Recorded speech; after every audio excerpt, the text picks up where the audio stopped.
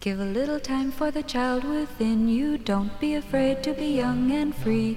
Undo the locks and throw away the keys and take off your shoes and socks and run you. It's Jordan Jesse Go. I'm Jesse Thorne, America's radio sweetheart. Jordan Morris, boy detective. Well, I left the house, Jordan. Thank God. I finally left the house and did a thing. Let's hear about this thing. Well, I had been to one thing other than my own tour. I had been to one show performance since the pandemic. I went to a great concert about, I don't know, a year ago. Okay. And I was like, I gotta do something. And you know how in Los Angeles there are those rainbow gradient posters for concerts on telephone poles? Yes.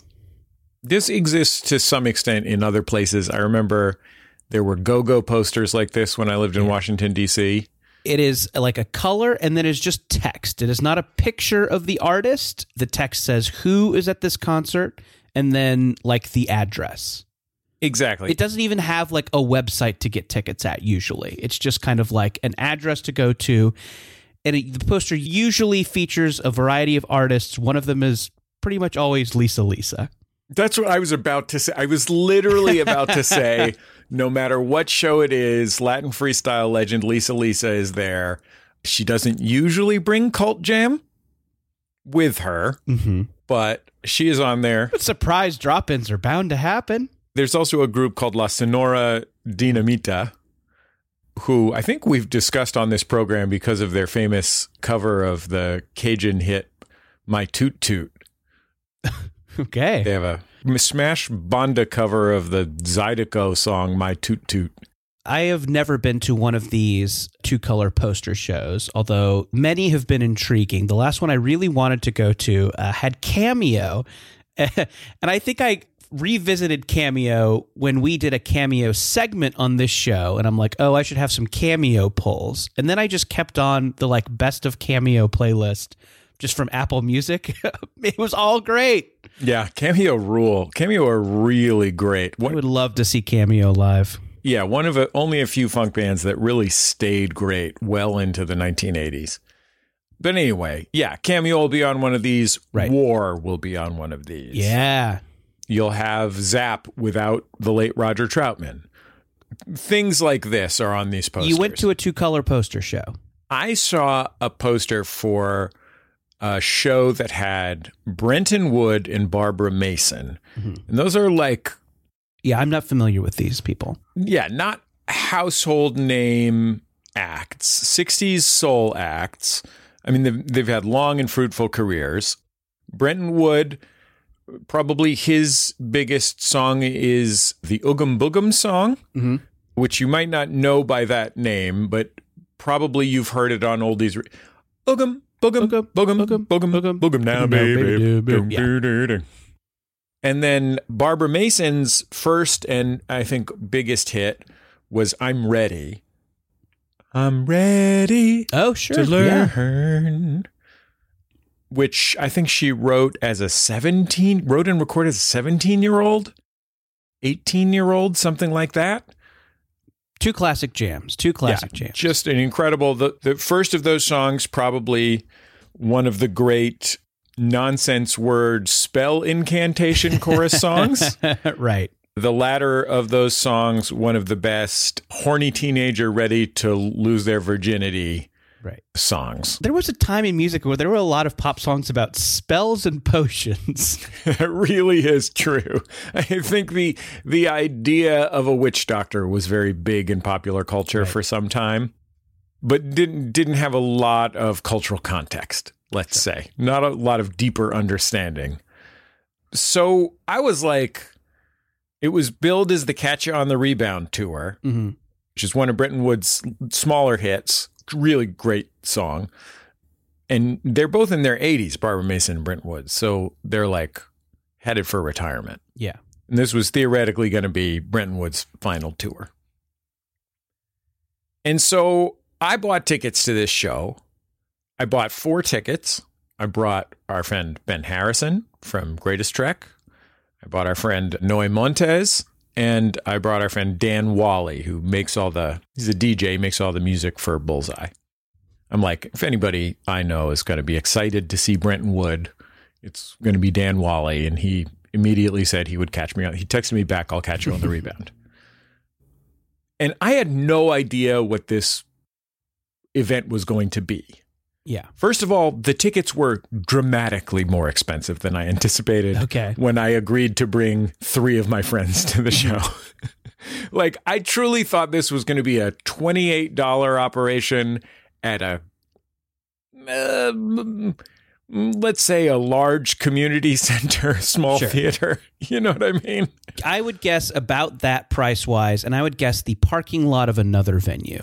Yeah, exactly. This is exactly what I anticipated. But when I bought the tickets, I think I had already committed to this with 3 of my best buds, and I had offered to buy the tickets. Then I went to Ticketmaster.com, everyone's favorite website, and great website. Went ahead and gave them like $375 or something. Wow. Just here, have all of my money forever. So that I can see 2 80-year-olds with some marginal hits. This show did not have Lisa on it. It did have Frankie J. Okay. Who is a little bit like Lisa. In sort of same zone. Yeah, a later sort of Latin freestyle R&B zone guy. It also had a woman who sings, who's a young woman, I'd guess late 20s, who sings low and slow R&B hits, right, in covers on YouTube. And I had no idea who she was, and I typed her name into the internet, and I don't think she has any hit songs, but her YouTube videos have like 12 million views. Okay. And it's just her basically looking into a camera, singing a song from Lowrider Oldies Volume 4. Okay. And it was at the Long Beach Arena, which I thought must be a grandiose name. Like, I thought this can't be an arena. Yeah, Long Beach doesn't have a sports team as far as I know. No, I don't think it does. I mean, I'm like, does Long Beach State University hockey play in the Sure. What is going on in this? And I also was wondering, what will the crowd for this event be? It's a great question. Last time I went to a show featuring an octogenarian soul singer, which, as you know, Jordan, octogenarian soul singer, one of my favorite artists. Mm-hmm. You know what I mean? Groups of artists. I went to see Mavis Staples. Oh, yeah, sure. And she played a rock club in Silver Lake. Mm-hmm. There was maybe 300 people there. It was fucking great. She remembered my name from when I interviewed her. So thrilling, right? That show, a bunch of 33-year-old guys that work at record stores. Okay. Mostly white guys that work at record stores. I was like, is this going to be like that? Then I'm like, this is in Long Beach, right? Maybe it's going to be old black people in church clothes? Like gold rim eyeglasses? I was like, I don't know. I'm like, well, Frankie J's on the show. Is it going to be a lot of like, you know, car culture, lowrider oldie types? I go to this show. First of all, Long Beach Arena absolutely is an arena. Okay. Did you have any idea of what goes on there when this show isn't there? I mean, I don't think there's a minor league hockey team, but that like high level minor league, like top tier college hockey, like it's possible that a college hockey team from the Boston area, like the top college hockey team in the NCAA, plays in this place in Long Beach. That's basic. Or a very large demolition derby. Okay. There's maybe 5,000 people in this thing.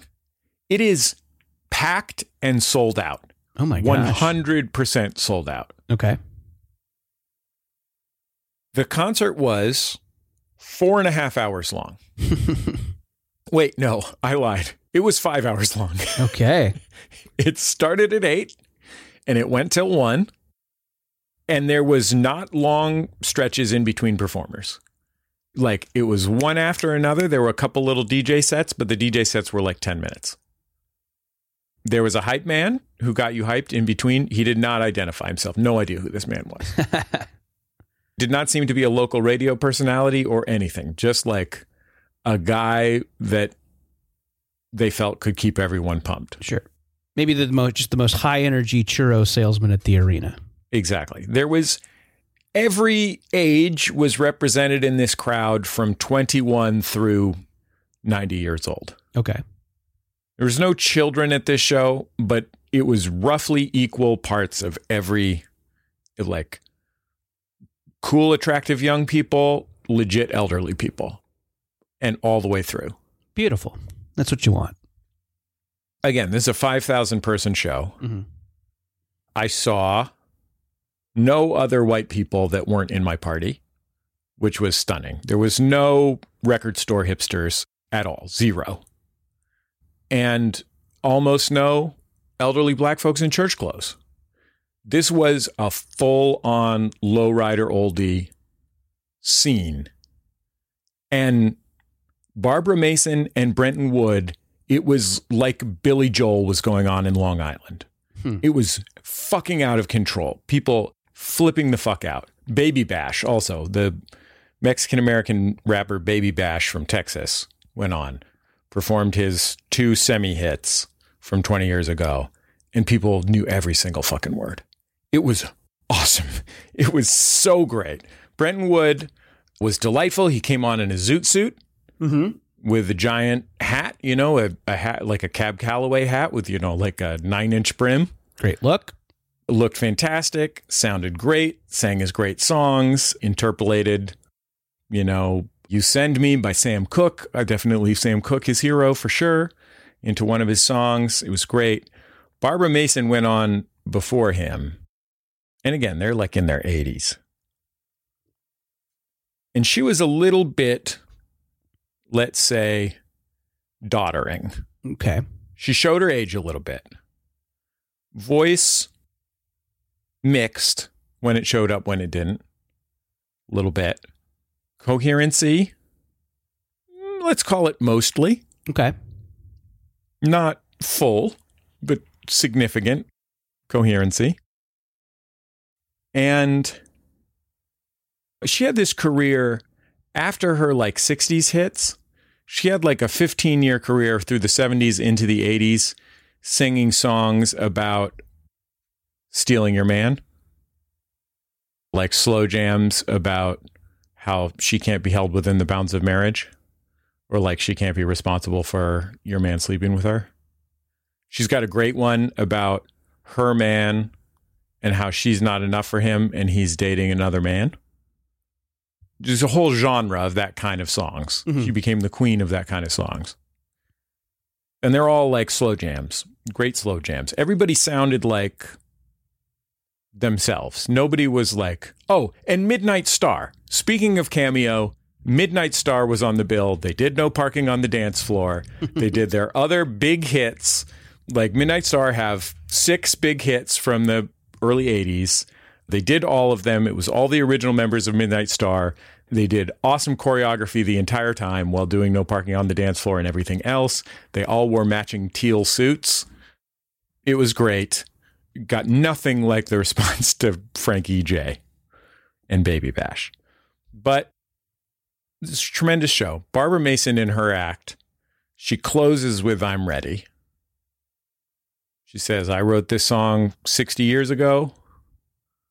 You know, you've given me the gift of loving it ever since. When she got introduced, that MC guy, he goes, folks, if you're out there, you've grown up with Barbara Mason's hit records. Your parents have grown up with Barbara Mason's hit records. Your grandparents have grown up with Barbara Mason's hit records. And if you're doing it right, your children are growing up with Barbara Mason's hit records right now. Barbara Mason does I'm Ready, which again is a song about being ready to fuck. Mm-hmm. It's a song from the early to mid 60s about being she says, learn to love, but it's about fucking. Sure.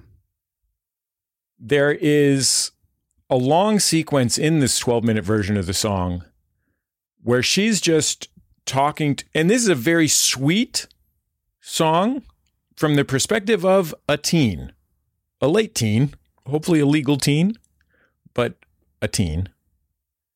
There's a long sort of conversational part where Barbara Mason, who again, 85% coherent, is talking to a guy in the front row about how after the show, she's going to bring him back stage and fuck him. Mm-hmm. And at various moments in the performance, she's up there on stage, 82 years old, I believe she is. And to punctuate lines of the song, she does full-scale pelvic thrusting. Amazing. Just full on, one hand behind the head, boom, boom, moves. In fuck lines from the song. Songs about lines, fucking lines. It's not an abstract. In case you didn't know. To really drive it home. Sure. And, you know, I had not been out of the house in a long time. I was so happy to be there. I was so happy to be there with people for whom this was a really special thing. Mm-hmm.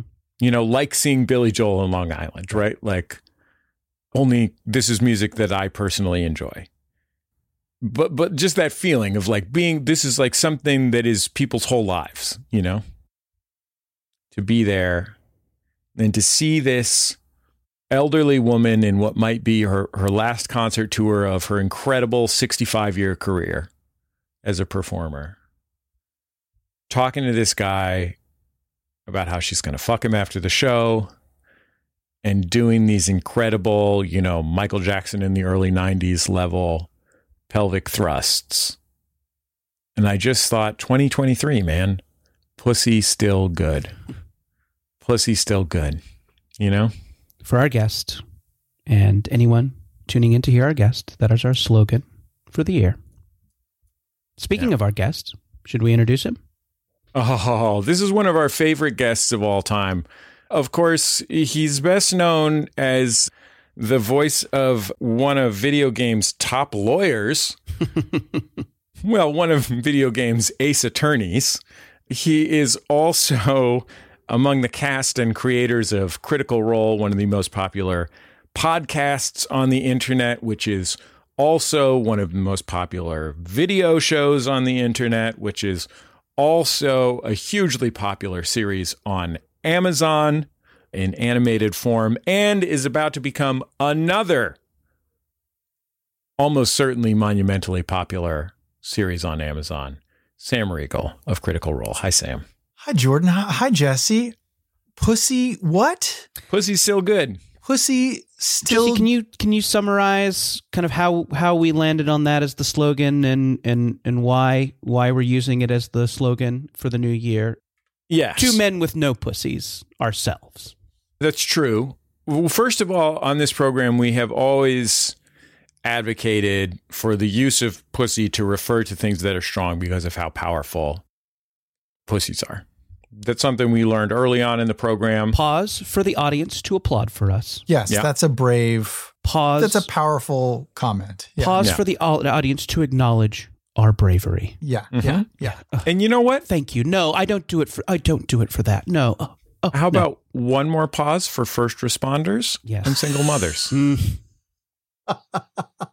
But yes, we have always been all about the strength of the pussy. Over the past year, I have gained a sort of new personal lifestyle guru/hero, a rapper named Glorilla. Okay. And she has a hit song called FNF, Let's Go. Friday Night Football. Sure. No, it's fuck something that is not appropriate for me to say, free. It Got it. signifies that she doesn't have to deal with any more bullshit from dumb guys. Got it. From shitty guys. And it has an incredible video where she dances around on top of cars with her friend who's very pregnant and just all her homegirls. And it's just the most greatest celebration of being alive that you could ever hope to witness. And one of the most important and powerful lines that she says in the song is "Pussy still good." It's sort of like a statement of purpose for her, that she's been through a lot. She takes care of her children. She is a great friend. She's works hard, great rapper. And to be clear, the pussy's still good. Is it like it's a status check on herself, or is it a vow for the future? Or no, is it's it a declaration. It's a declaration of status and purpose. Yeah. Okay. I would say. So she doesn't need to check in on whether her pussy's, she fucking knows. Trust me, Glorilla knows. Sure. She does not 100% know whether foxes are real, which is a different video clip. Oh, okay. But she, come to think of it, I've never seen one. Yeah, it's a good point. Maybe I'm a fox truther now. Oh no. She doesn't deny that they're real. She just wasn't 100% on it when she heard a British person talking about foxes. Sure, she's keeping an open mind. She's like, "Oh, okay, those are real. Cool." So anyway, yeah, it's really about, we've all been through a lot, but pussy's still good. But you know what? Fucking the pussy's still good. All Let's right. do this. I love it. We still have our strength. You know, we're not ruined. We're not broken. We're powerful. We're brave. We're getting back out there. I like it. I will try my best to spread the gospel, to spread the word, and to try to get everyone to, I have 2 kids in elementary school. I could tell them, and then if they say it to enough of their friends, then it becomes like a cool thing that kids are saying again. Teach them, start young, It's like they're impressionable. The minds are still malleable. Sure. What's good about this, I think, also is possible side benefit. They might start doing Kegels, in which case they're going to get a lot of pelvic floor strength, which is going to help them throughout their life. Yeah, it's a win-win. Sam, can I take a minute to build your brand a little bit? Yes, please. Someone, Lord knows someone should. Yes. So, when you are involved in the nerd arts, as you are, that's a fair way to characterize. Yes. I am in geek society. Yes. I was once a visitor to this culture, a poseur, but I've now become an official member of nerddom. Yes. Objection, Your Honor. The moment you were cast as Phoenix Wright, Ace Attorney in the attorney simulator anime video game Phoenix Wright, Ace Attorney, you had a golden lifetime pass. Is that true? All right, I'll take 100% true. And also, I think you were in an a cappella group, but I understand you. You should tell your own story. Sure. They did metal covers, Jordan, so it was pretty badass. I know. So I think what I'm getting at is, I think in that world there can be some side eye cast at people who the geek faithful think are poseurs, as you said. Mm-hmm. And thank you for using the French pronunciation of poser. Sure. C'est magnifique. But if anybody doubted Sam Riegel's bona fides, I ran into you at the Ren Fair. This is true. And it was so much fun. Tell me more. Is this something you do every year? Was this a flight of fancy? It is something. Jordan, I think I can help you understand. The Ren Fair is sort of to geek culture as the Brenton Wood Barbara Mason concert is to Cholo culture. Sure. Yeah. I do go every year.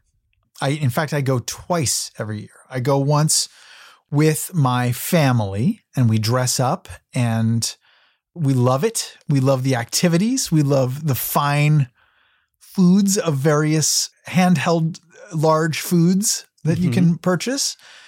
We love the performances. There's a joust at the one that we go to. We go to the Pleasure Fair, which I think is like one of the oldest Renaissance fairs in America. And there's a great joust, and there's magicians, and there's horny bards that are singing, and there's the royal procession, and people saying gramercy, and there's privies, and it's just wholesome fun. I go with the kids once, and then I go a second time a couple weeks later, usually. For the fuck fests. Yes, with my band of nerd friends, my Critical Role friends and our extended friend family. And we get shit-faced. Hell yeah. And just enjoy it as adults. And so I saw you there. I must admit, I was probably a little tipsy or something. Were you in Fuego? Were you in costume? Were you decked out? No, I go, but I go with that kind of like distant irony that I shouldn't go with. I should just say fuck it and, put on the corset and the crown. The bustier. Just so you know, Sam, Jordan is kind of too cool to wear all the doublets and corsets and feather hats and so forth. He kind of has to maintain a little bit of distance. He wears his Star Trek stuff and pretends he beamed down from a spaceship. There is one day every Ren Fair season where you see a lot of Trekkies because they've time traveled there. I was like you. I was too cool for the dress ups the first time I went. Uh-huh. And then I just realized it's way more fun if you just go with it. You relent, you just let it wash over you and become you. And it's real. You feel dumb in the best possible way. And it's great. And Jesse, did you go to this thing? Have you been? I went in high school. I had a high school history teacher who was really passionate about American history and Deep Space Nine being better than The Next Generation and the Renaissance Fair, Miss Lederer. And she took the whole class to the Renaissance Fair under the premise that it was a historical event. Oh, I see. It's educational. I don't know if it's a perfect recreation of the Renaissance. There's more funnel cakes, I would say, than the actual Renaissance. I would say fewer frescoes. Significantly more funnel cakes. A lot more Venmo. Yeah. Well, if you're worried whether or not you actually traveled back in time, just scan the area for the presence of Venmo QR codes. If you see them, you're fine. Sam, how do you think the Medicis supported the creation of the great arts of the Renaissance? Zelle. They used Zelle. I'll tell you what. It's more secure. Yeah.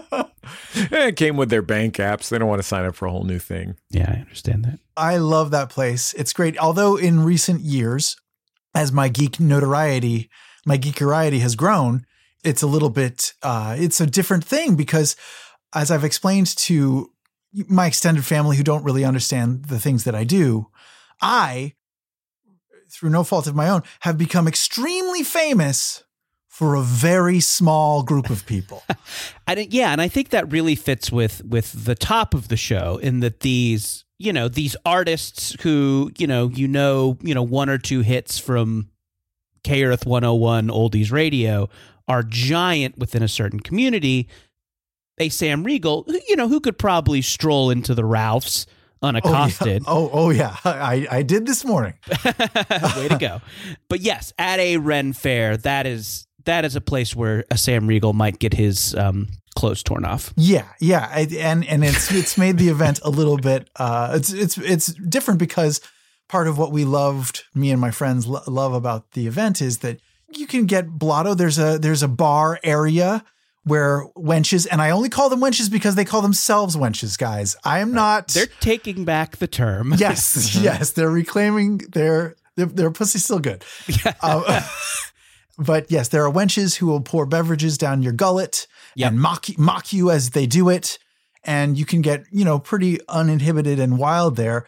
But now I have to wait, Sam, this is not something I did in high school. This is some kind of mead or ale-dom. Yes, there's mead, there's ale, there's various mixtures and concoctions, and there's saucy wenches, busty wenches who will take said drinks and shove them in down your throat and yell at you if you don't chug fast enough. Whenever I'm getting loaded at the Buffalo Wild Wings, the bartenders never mock me. Yeah, that's why I am never going back there. So here's what I'm wondering, Sam. Yeah, because like you, I am very narrowly successful.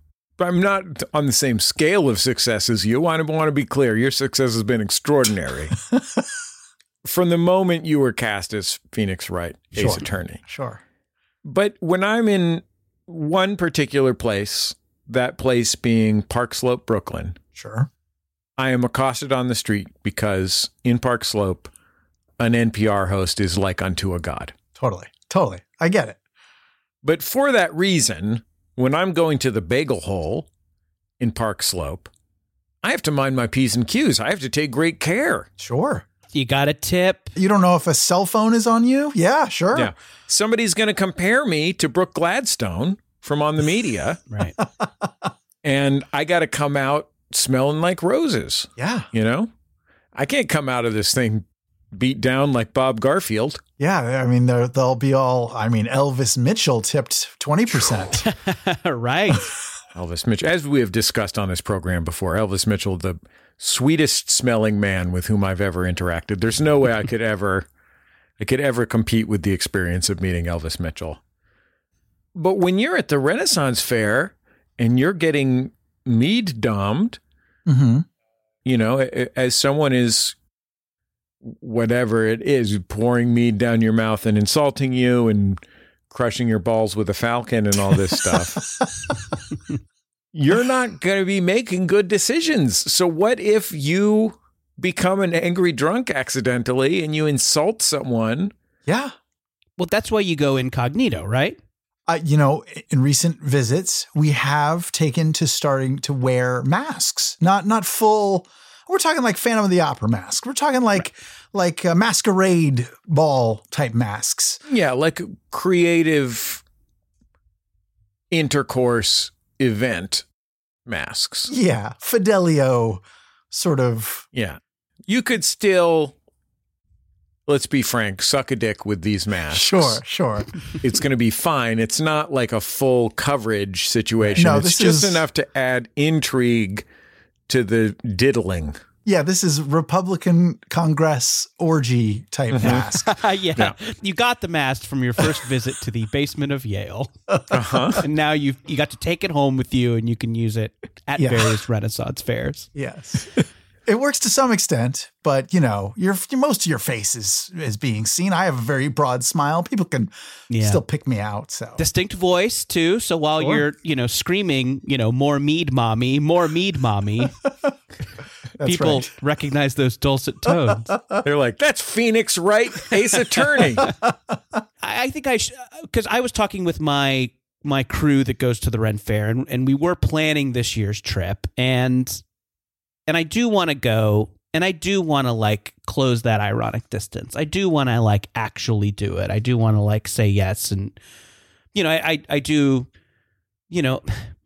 I have been a bad boy for wanting so much mead, and I am a little mead piggy who needs to have my tiny little pig balls. Is there something that you can do to free yourself, to let yourself get to that sort of, it's a vulnerable place to be decked out in uncomfortable raw silk clothes and strapped leathers in the inland Southern California heat. Sure. In the bottom of an old dam with a pauldron on. By the time you get past Pomona, God. Right. Yeah. You're wishing for a contemporary wicking fabric. Yeah. Past Pomona, that's where you're getting soggy leathers. How will you psych yourself up? Will you, is it just alcohol? Is it just a state of mind? Do you have to go to therapy for this? Is this something that you can take mushrooms? How will you, how will you get there? Perhaps a microdose. You said alcohol. Yes, that's a great idea. Great place to start. Yeah. Getting a little drunk in the parking lot before we go in. I think that's, because you can get drinks there, but the shame's going to set in before I get that first mead. So if I can get a little drunk in the parking lot, that might actually help. I think having the costume will do it. Yeah. I wanted to ask you, your costumes that you wear, do you own them or is it something you rent? And after that, is there a certain fantasy creature that you think I might look good as? Oh my God. I think because, so I'm rather tall, not as tall, I don't think, as Jesse, but Jordan, you're puckish to me. Not in terms of you're not a tiny man or anything, but your personality. Right. I don't know. I feel like you're puckish. So maybe I think that's a fair characterization. You could go as like a satyr, a mischievous, a half goat man. Yes. I don't hate it. I've always said, Jordan, that you have goatish haunches. Yeah, it's true. And I do love to eat cans, not the tin ones. Thank you very much. No problem. You don't mind getting involved with a cloven hoof, if you know what I'm No, I don't. No, I do not. I am not kosher in that way. I could see that. I mean, puckish, yes. Mm-hmm. You could be bottomish and go as a donkey man. Oh, yes, sure. Bottom of Shakespeare fame, the bard himself. Yes. Yeah, Donkey Man might be good. I mean, you could just go as a human. I mean, a lot of people, there's so many different kinds of human people. I sort of have purchased, I own now these sort of peasant clothes. I got them on Amazon. They're the cheapest ones you could buy. You could just type in Renaissance Fair clothes. But then I have a Amazon. It's a great place to get Renaissance clothes and a great place for adult animation. That's true. But I have friends now who they have all sorts of stuff that they buy. They buy shit at the Ren Fair. I've never purchased anything there. It's so expensive. Yeah. You can get like a strappy leather thing to put your wallet in for like $280. It's handmade. It's gorgeous. Sam Riegel, 20% of the people listening to this right now make Renaissance Fair garb and sell it on Etsy.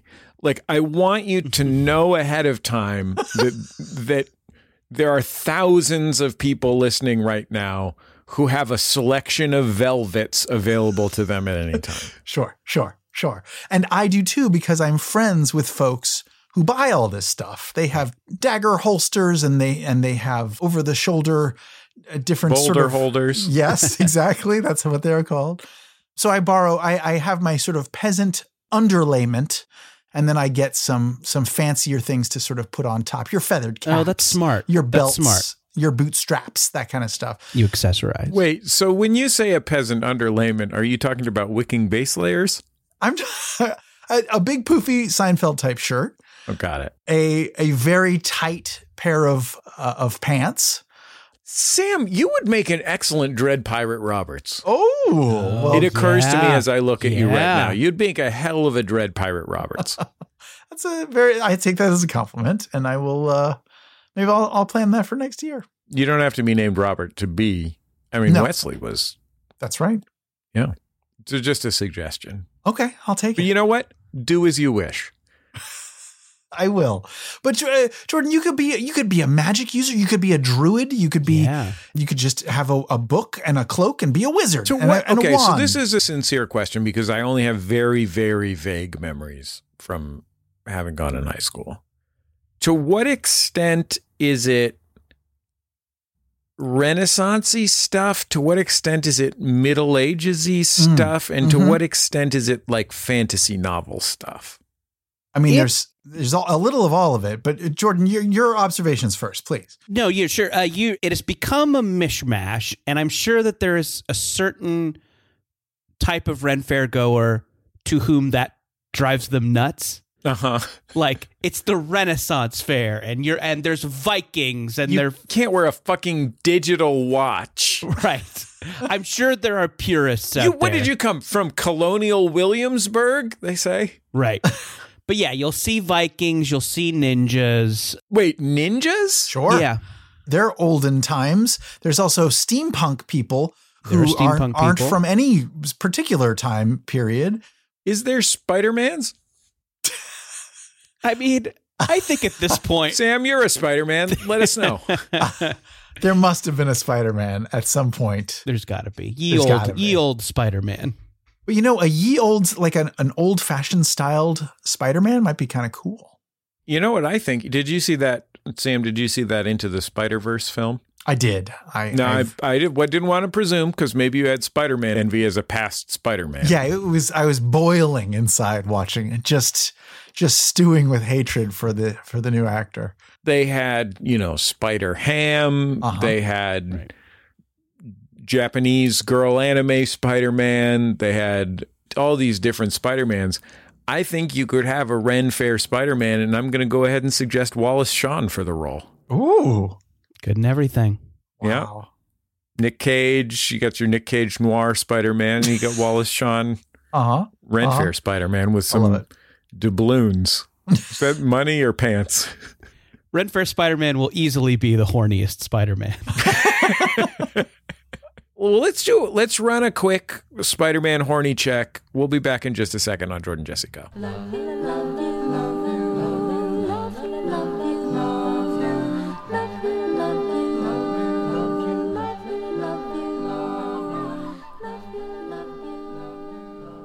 It's Jordan Jesse Go. I'm Jesse Thorne, America's radio sweetheart. Jordan Morris, boy detective.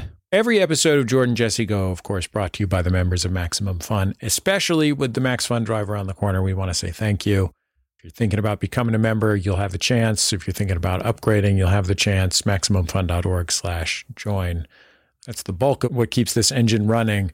We're also supported this week by the folks over there at Oura Ring, O-U-R-A. You might be familiar with like fitness trackers and stuff like that, Jordan.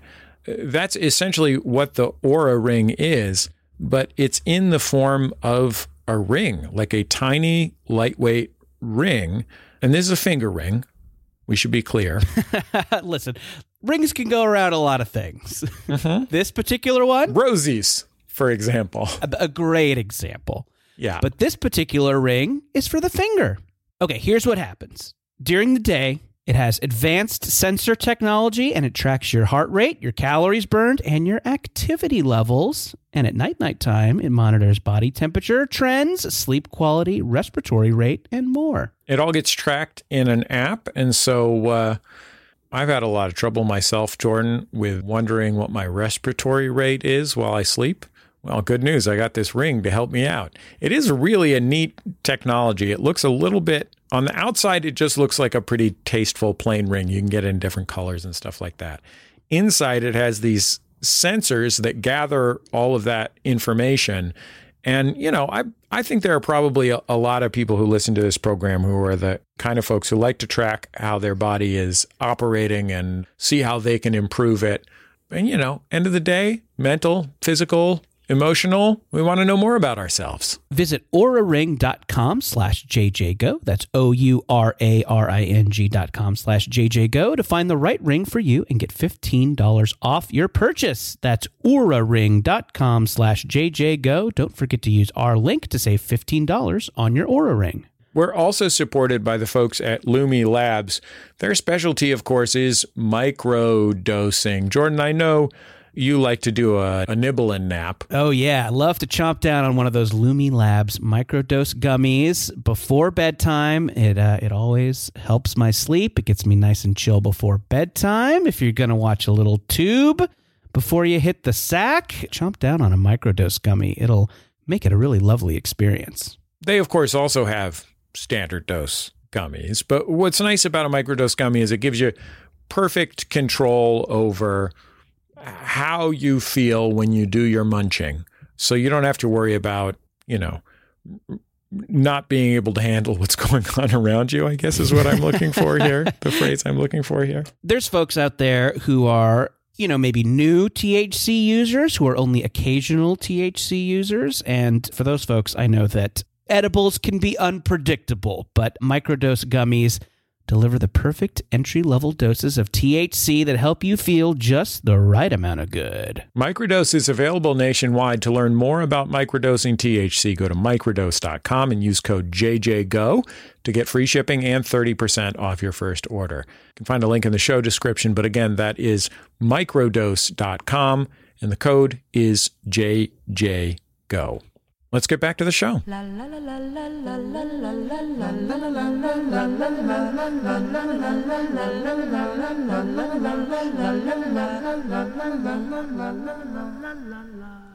It's Jordan Jesse Go. I'm Jesse Thorne, America's radio sweetheart. Jordan Morris, boy detective. Sam Riegel, human Easter egg. Sam, I want to thank you. Our audience at home can't see you right now, but I want to thank you for wearing a quarter zip sweater that matches the pink stuffed bunny rabbit in the background of your Zoom shot. I appreciate you. I am at my brother-in-law's house right now for a family gathering. Are we allowed to timestamp when we record this? Am I allowed to say what day it is? We're recording this during the big game, as I'm required to call it, because I didn't license Super Bowl. Yes, the Super Bowl is being enjoyed by... WTF is the official podcast of the Super Bowl. Marin spent the money. Right. He can say Super Bowl. Oh, wait. My Daniel, whole family is edit this downstairs just loving the game. I'm upstairs on my brother-in-law's computer, enjoying my time with you and not regretting missing the Super Bowl at all. Honestly, there's no place I'd rather be. You got a little cocktail, right? You brought a little refreshment with you. This is one of those pre-made, came in a bottle pre-made type of a cocktail. For the listener at home, Sam is showing off a tumbler, which is full of 7-layer dip. Who needs chips? Just drink it straight, right? That's right. 1 cube. So, Sam, on this program, occasionally our listeners will stumble into a dark place. Oh. Will do something they're not proud of, will show up at the Renaissance Fair in Colonial Williamsburg garb. Oh, Good boy. Heathens. You're going to get run out of that place on a rail. Yeah, it's called a moment of shame. Someone has called in a moment of shame. Let's take a listen. Hey, how's it going, boys? That's right. I'm still calling on the telephone. This is Ben here from Rochester, New York with a moment of shame. I was on my way to Los Angeles, actually, the other week and got on the airplane. Me and my wife sit down in our row, and I look over at the probably 30-some-year-old guy sitting next to us in the row, and I see that he's got a Pokemon backpack slid under the seat in front of him. So I say, hey, man, cool Pokemon backpack. And he says, thanks. It's old school. And I take out of my bag my Pokemon AirPods case. It looks like a Pokeball. And I say, check out my AirPods case. And he goes, cool. And that is the end of our conversation. We fly 6 hours to Los Angeles, and as we're getting off the plane, I look out into the aisle and I see that he's standing there with a regular old adult man backpack on, and next to him is a 3-year-old child wearing a Pokemon backpack. And so I've discovered I'm a child. Thanks so much. Love you guys. Talk to you later. Oh, love you too. Yeah. Just talk that guy's ear off for 45 minutes about Lickitung. Is that a real Pokemon? I think that is a real Pokemon. Yes, my Pokemon polls are few, but one of them is Lickitung, and I think that it is an actual Pokemon, and I think it's a funny one to say. Oh, I got Snorlax. He's He's like a fat bear that takes a nap. We don't need any more than that. No need to learn more about Pokemon than we need to. Do you know 2 Pokemon, Sam? I've heard of Garchomp. Yeah, there you go. We're all set. This is fine. We don't need to learn more Pokemon. Sam knows Garchomp. Jesse knows Snorlax. I know Lickitung. Elder millennials, not It's prime millennials, fine. elder It's millennials. fine. It's okay for us to know this many Pokemons. Yeah. We know one Pokemon, and we care about Kids in the Hall. Yep. Oh my God, I love fucking Kids in the Hall. Yeah, I know, me too. They're great. But you know what, though? If I saw somebody with a Kids in the Hall backpack on the plane, I would chat their fucking ear off. I would be right in their grill. You know, I just went on a flight with my son, Oscar. Someone talked to me about my Kids in the Hall backpack, but it belonged to Oscar. Oh, yes. Yeah. He loves the chicken lady. Loves the chicken lady. I just introduced He's always crushing people's heads. my son to the head crusher. Yeah, he thought it was the funniest thing in the world. Yeah, Sam, I was going to ask, when you were talking about taking the kids to the Renaissance Fair, if they enjoyed it as much as you, and then also what of your stuff do you share with your kids that they like? Oh, well, they do like the Renaissance Fair. They actually, when we go as a family, they do dress up a little bit, but not to the extent as when I go with my buds. Yeah. What does that mean? They just wear a Pokemon backpack? They or just what? wear a shirt, and sometimes they carry a wooden sword. That's it. Yeah, all right. I mean, that's not nothing. I don't want to get them. Yeah, they don't need armor. And They're it's fine. good because then they can just go straight to Seinfeld Con after. No, they love a lot of what I do. I tell them, I play this Critical Role game. We play Dungeons and Dragons and stuff. I tell them like a bedtime story. I'll tell them like what happened in our latest Dungeons and Dragons game. And I'm sure many of your listeners and you too have probably heard other people talk about their Dungeons and Dragons game. It's very much like listening to someone explain like their dream that they had last night. It doesn't make any sense. Sure. It's not very interesting at all.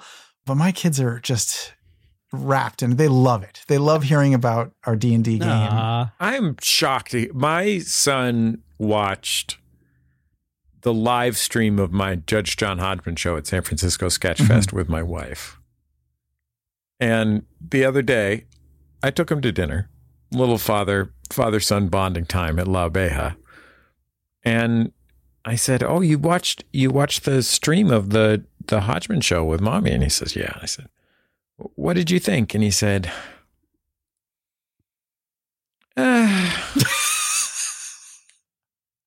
"It was the same as when you make those boring jokes at our house." Oh, boy.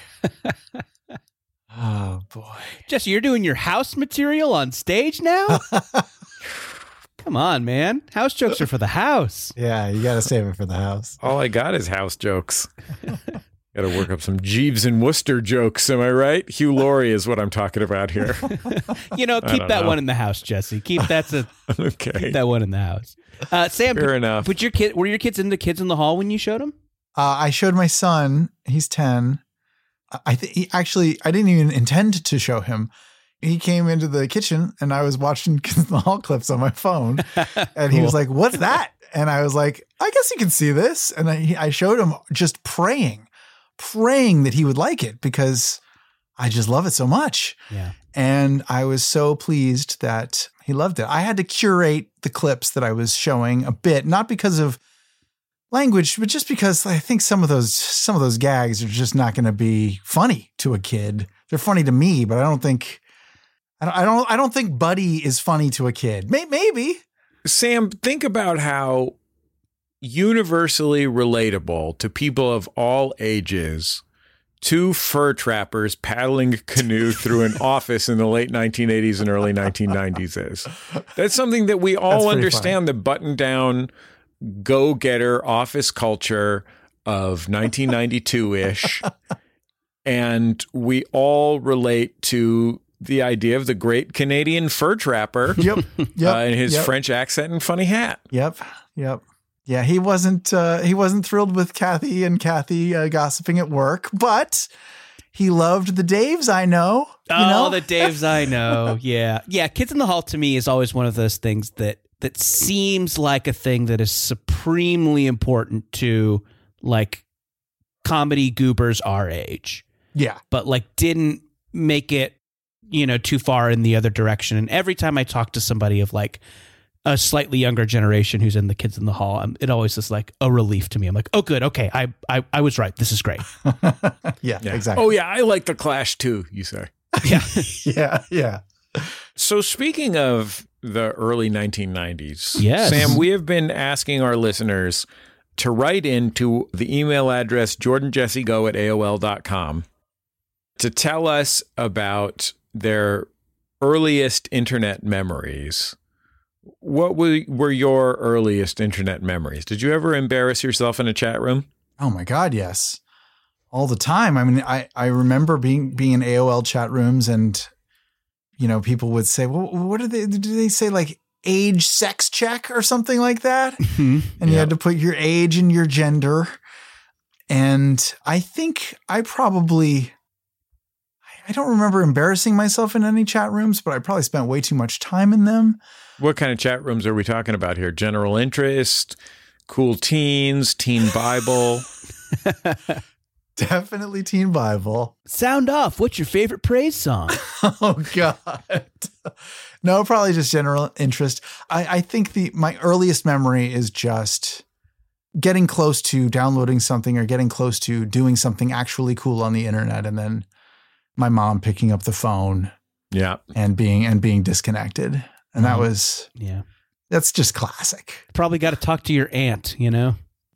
What are moms doing on the phone? Calling your aunt. Always talking to fucking ants. We got this one from a listener. These are anonymous, Sam. Okay. When I was a senior in high school in the year 1999, my shout out to all geriatric millennials, class of 99. That's me, baby. Eradicator, right? Yes. You guys know what I'm talking about. When I was a senior in high school in the year 1999, my parents went out of town for 2 whole weeks, leaving me home alone for the duration. I did not drink or do drugs, so the only real bad thing I did was use our 28.8 modem. 1990. You got to get That's twice as fast as 14.4. 56K at that point. The only bad thing I did was use our 28.8 modem to slowly download Pamela Anderson booby pictures. I don't remember if I printed them or not, but I probably did. Anyway, 2 weeks later, my parents returned home, and for some reason, my stepdad immediately went into the internet history, which at this point in time, I did not know existed. So I deny as he is pulling up each page, asking if I went to these sites. Then we get to one that I actually did not visit. And I can see in his eyes that he also knows this was not one of mine.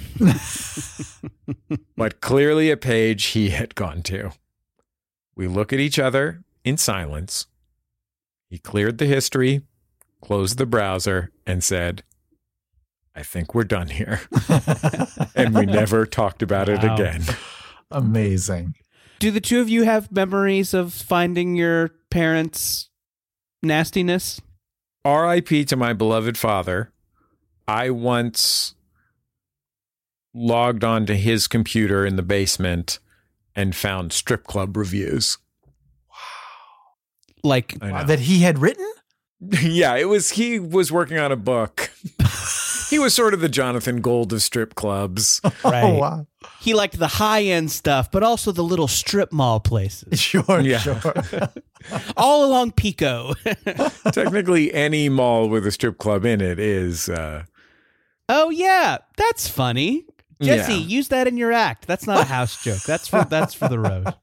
My father had proudly displayed his Playboy collection Oh, yeah, sure. at my grandma's house. What? Yes. So we would go to my the family house, the family farmhouse in Southern Virginia, Lexington, Virginia. Mhm. And I think my father and all of his siblings, mostly brothers, would, rather than throwing away their old Playboys and penthouses, they decided to put them all together and put them in the upstairs bathroom My gosh. and on a bookshelf. And not just that, they put a sign on it and it said the Regal Family Lending Library. And it Wow. The Yeah, Regals were sex positive.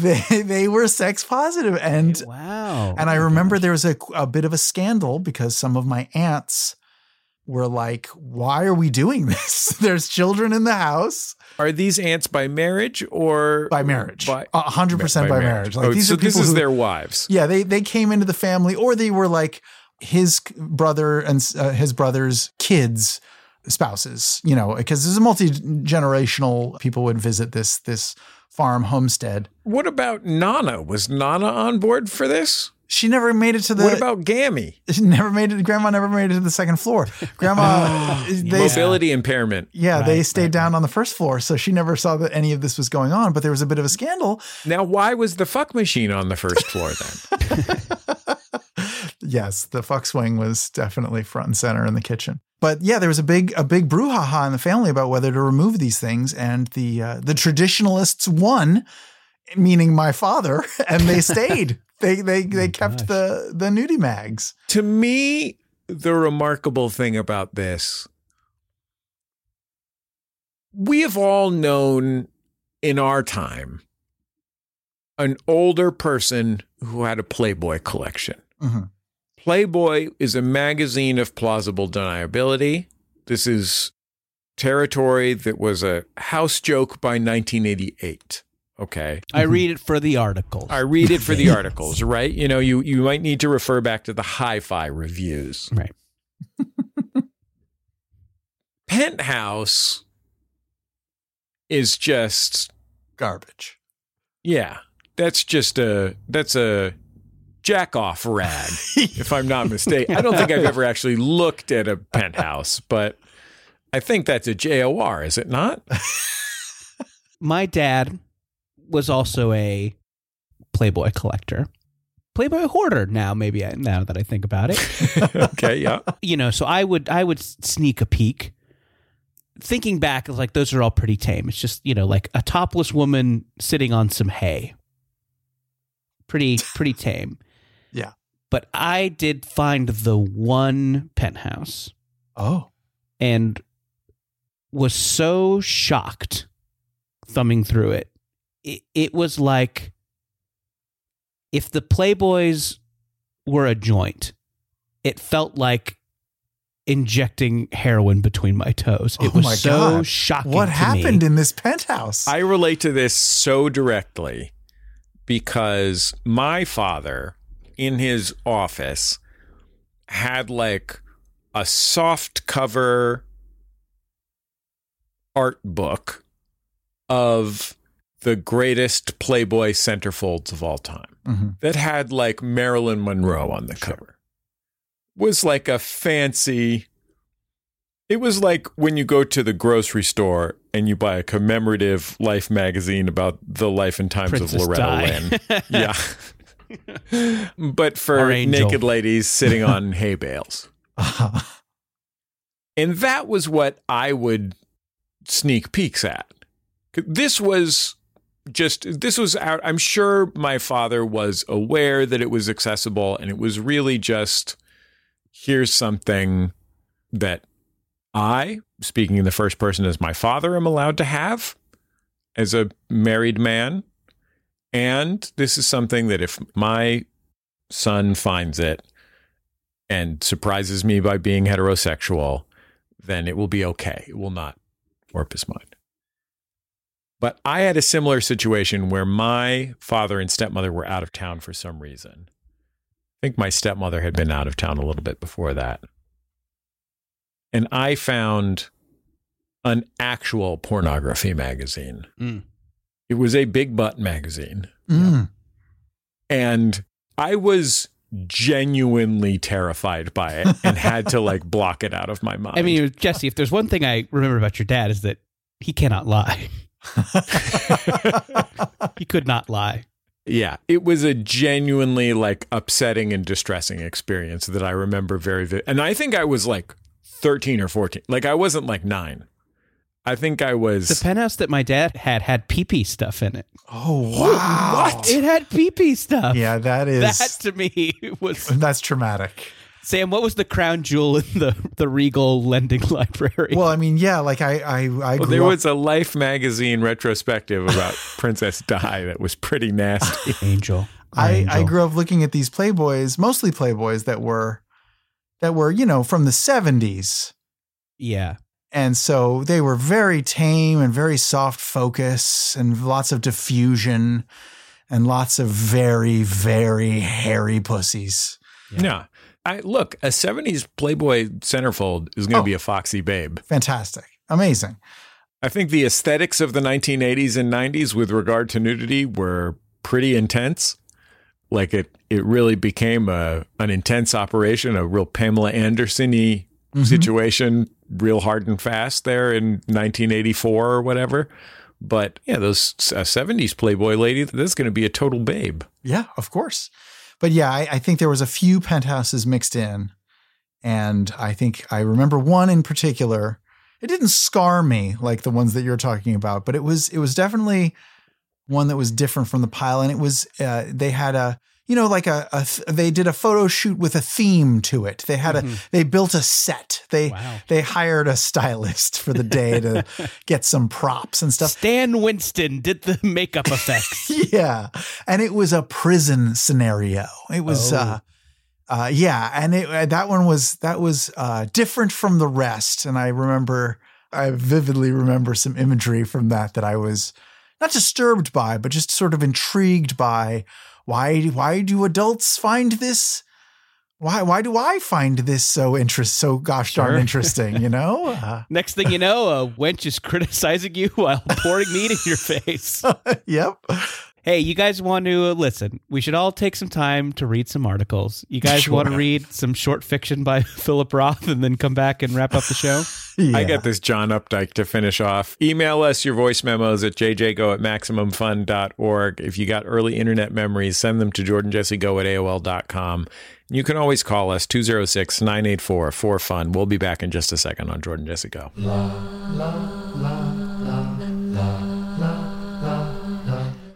Since the dawn of time, man has dreamed of bringing life back from the dead.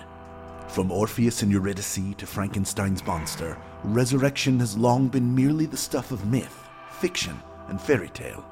Until now. Actually, we still can't bring people back from the dead.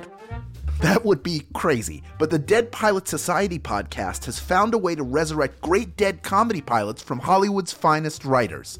Every month, Dead Pilot Society brings you a reading of a comedy pilot that was sold and developed but never produced, performed by the funniest actors from film and television. How does Dead Pilot Society achieve this miracle? The answer can only be found at MaximumFun.org.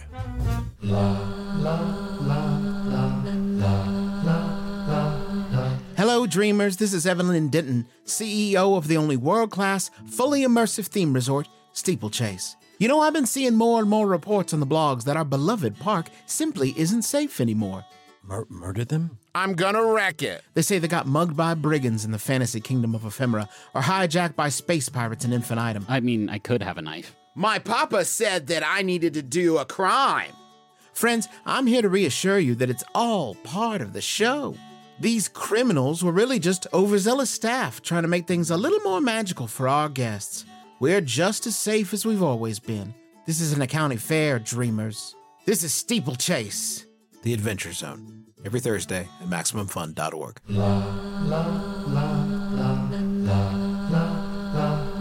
It's Jordan Jesse Go. I'm Jesse Thorne, America's radio sweetheart. Jordan Morris, boy detective. And it's me, Sam Riegel, hidden message. Play this episode backwards to hear what it is, and then mail us 4 box tops with a self-addressed stamp envelope, and you will Any box will do. Any box. Just we need the top. Sam, at this point, is Critical Role some kind of expanding franchise brand? Like, you had one television show. Then you just sold another television show, right? There's going to be a new television show? Yeah, we're making a television show version of our second D&D campaign, the Mighty Nine campaign. We're hard at work on it, writing it. So yeah, things are expanding. And I guess you could call us a brand if you want to be douchey about it. We do. We're huge douchebags. We're embracing it. Jesse and I call each other babe in public. Sam, let's talk about passive income. Oh yeah, let's do it. No, it's great. It's been, it sounds like I'm being corny and approved PR marketing messagey, but I just like working with my friends. We just have fun together because we're just friends, and it's really fun. Yes, we love the stuff that we're making. Yes, we want to make it really great. And yes, we want to, make it commercially successful and make sure Amazon is commercially happy and that our company is thriving and all that commercial stuff. But honestly, I'm old enough at this point where I just want to go hang out with my friends and talk about stuff that we all love together. And that's what we get to do. Sam Riegel, I do want to clarify one thing. You're in it to hang out with your friends. You're in it to make a living. You're also locked into a bitter blood feud with the McElroy brothers. Is that correct? You hate them and they hate you, and your successes are their failures and vice versa. But unlike every other sort of Hollywood feud, this one is only private. We keep it completely private. Don't talk about it in public at all. Yeah. You get together once a year in the basement of Yale. Yes. You put on your little masks. Yes. The Legend of Vox Machina on Amazon Prime is such a fucking great show. It is hilarious. Thank you, Jordan. The action rules. Fun fights. It's really shocking and gory sometimes in a way that's like a fucking blast, especially this new season. We got some dragons wrecking shit. It's great. I love it. And I think that, like, no matter how up on the Critical Role-averse you are, this is a show you can and should enjoy. If you listen to Jordan Jesse Go, you're probably a fan of Horny Regal. And you're going to get a lot of great Horny Regal in The Legend of Vox Machina. Great. That's the good news for you. So there's there's a lot of Horny Regal in there. There's a lot of Regal's little songs. If you love his little songbird voice. Yeah. Well, this dude's house that I'm in right now, my brother-in-law, Peter, where I'm watching the Super Bowl, he and I write all the music together. We write the music that I sing in the show. There's another fellow, Neil Acree, who does the score. Incredible talent. But me and my brother-in-law, Peter. I don't care for his work. Thank you. Yeah. I'm more of a Peter guy. But me and Peter write all the songs that I end up singing in the show together. And he and I, Jordan. Yes. We were in a college a cappella group together. Yep. And wait, did you meet your wife because she was the sister of your a cappella group friend? Oh, it goes deeper. So me and my best bud, Peter, we were in an a cappella group. He was dating this girl in another a cappella group called the Silhouettes. It's a pun because the unofficial mascot of the University of Virginia is the wahoo. It's the wahoo fish. So they were the Silhouettes. And he was Silwahoo. Silhoo, H-O-O. So who is short for wahoo, which is a type of fish, which is the unofficial mascot of the University of Virginia. This is all very clear. I don't know what you're having a problem with, Jesse. Anyway, he was dating a girl in the Silhouettes. Aren't they all just supposed to be called Shirts and Giggles or whatever? And her sister was also a member of her a cappella group, the Silhouettes, and I started dating her after she had dated another guy in my a cappella group. Sam Riegel, first of all, don't bullshit a bullshitter. We know this is something you read in Penthouse.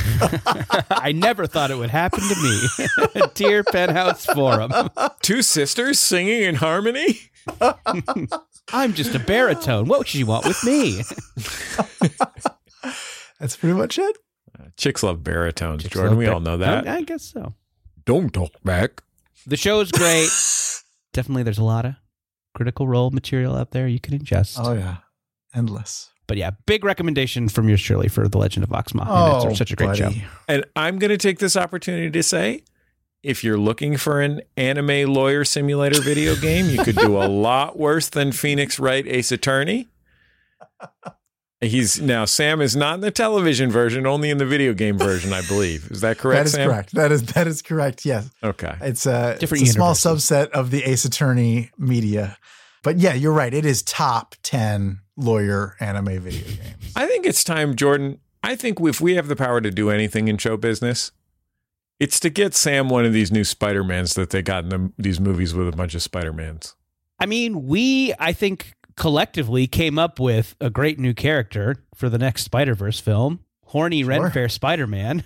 If they cast anyone else in that role, there should be rioting in the streets. Yeah, I think that's a really good point. Wallace Shawn, obviously, at this point is almost certainly offer only. He's focused on writing socialist plays.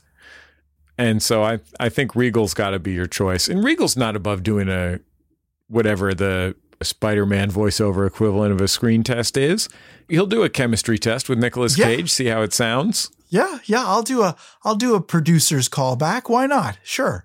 Yeah. I'll let them direct me and just push the voice around, see where it lands. Sam's not afraid to take notes, Jordan. He's a pro, a real working actor, an actor's actor, a fucking pro. Regal shows up. He's not a prima donna. This guy takes notes. Just ask his wife. Am I right? Because hold on. They're a cappella backgrounds. Jesse, again, these are home jokes. They're a cappella backgrounds. Our producer is Daniel Zaffron, producer emeritus, Brian Sunny D. Fernandez. Our theme music, Love You by The Free Design, courtesy of The Free Design and Light in the Attic Records. You can find us all over the social medias at Jordan Jesse Go on Twitter, Facebook.com/Jordan Jesse Go. We're on Instagram at Jordan David Morris and at put.this.on. Come hang out with us on Reddit, maximumfun.reddit.com. There's a lot of good vibes over there on the Reddit. You know what I mean, Jordan? Just a lot of positive good vibe. I'm not saying it's Dogs on Cars level good vibes. No. But as far as Reddit goes, pretty good vibes. Yeah, pretty good vibes. Okay, No, we'll talk to data is beautiful. No. r/marbles. We'll talk to you next time on Jordan Jesse Go. I'll hug you and kiss you and love you. Love you. Love you. Love you. Love you. Love you.